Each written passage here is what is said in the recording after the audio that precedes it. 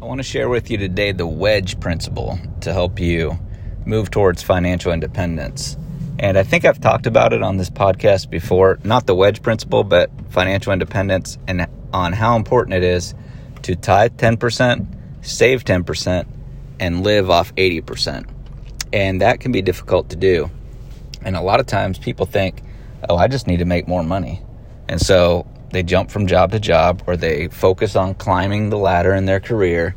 And if you've ever read The Millionaire Next Door, there's a lot of wealthy people out there who did not have extravagant incomes. And what they did was they managed their income well. And you can have, think about if you're young and listening to this, you may not have had many pay raises in your life, or you may not have jumped jobs too often where you got a pay raise. But as your career progresses, you're going to get pay raises. And the Wedge principle is this. It's a very simple principle, so this probably isn't going to be a long podcast.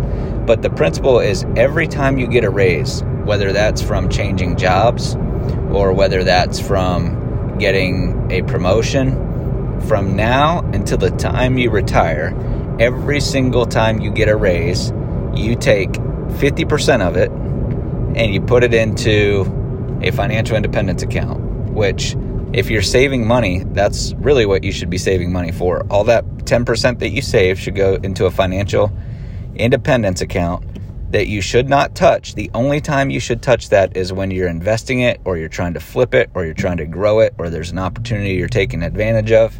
So you just let that money pile up until you have an opportunity to increase it. And that could be, it piles up, and eventually you get to the point where you can buy a little rental.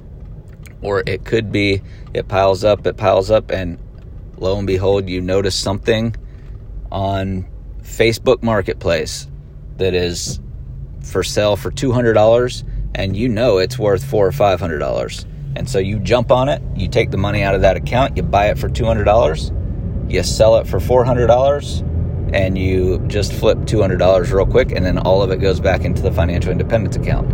Well, the Wedge principle is every time you get a promotion or a pay raise or something where you're making more money, you take 50% and you enjoy it. You got to enjoy the fruits of your labor. You did get a promotion, you did get a pay raise, but you only enjoy 50% of it. So your lifestyle goes up by 50% of your raise, and the other 50% goes into financial independence account. So let's say you get a raise, and it's a $12,000 raise for the year. And that's just simple math. So that means you're going to get $1,000 a month extra. When that because I've seen people get raises, and it's like they got a raise and they haven't even got the first check, but they've went and financed the next car that they want to drive, because they've already done the math and they figured out that they're going to make an extra $400 a month. And if they trade in their car, they can get a payment for $380 a month, and their lifestyle doesn't change, but now they have a nice car. Do you really want to use your raise up on some kind of asset that's depreciating? So what you do is you wait till you get that first check. You see how much it's going to be. In this case, it's going to be $1,000. You take $500 out. Well, let's say after taxes, it's only $800. You take $400 out.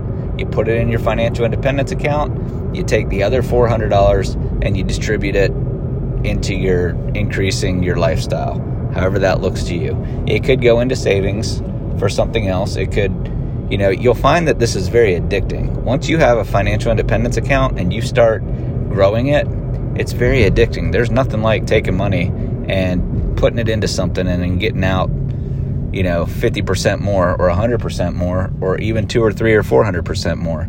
If you go back and listen to my land flipping podcast, or you check out my YouTube channel, I am a huge proponent of land flipping, because oftentimes you can buy a piece of land for $2,000, $3,000, $5,000, and then you can sell it for $10,000, $15,000, $20,000. Excuse me. So that is the Wedge principle in its simplicity. I hope this was valuable to you. Please share it with somebody. God bless, and I'll see you on the next episode.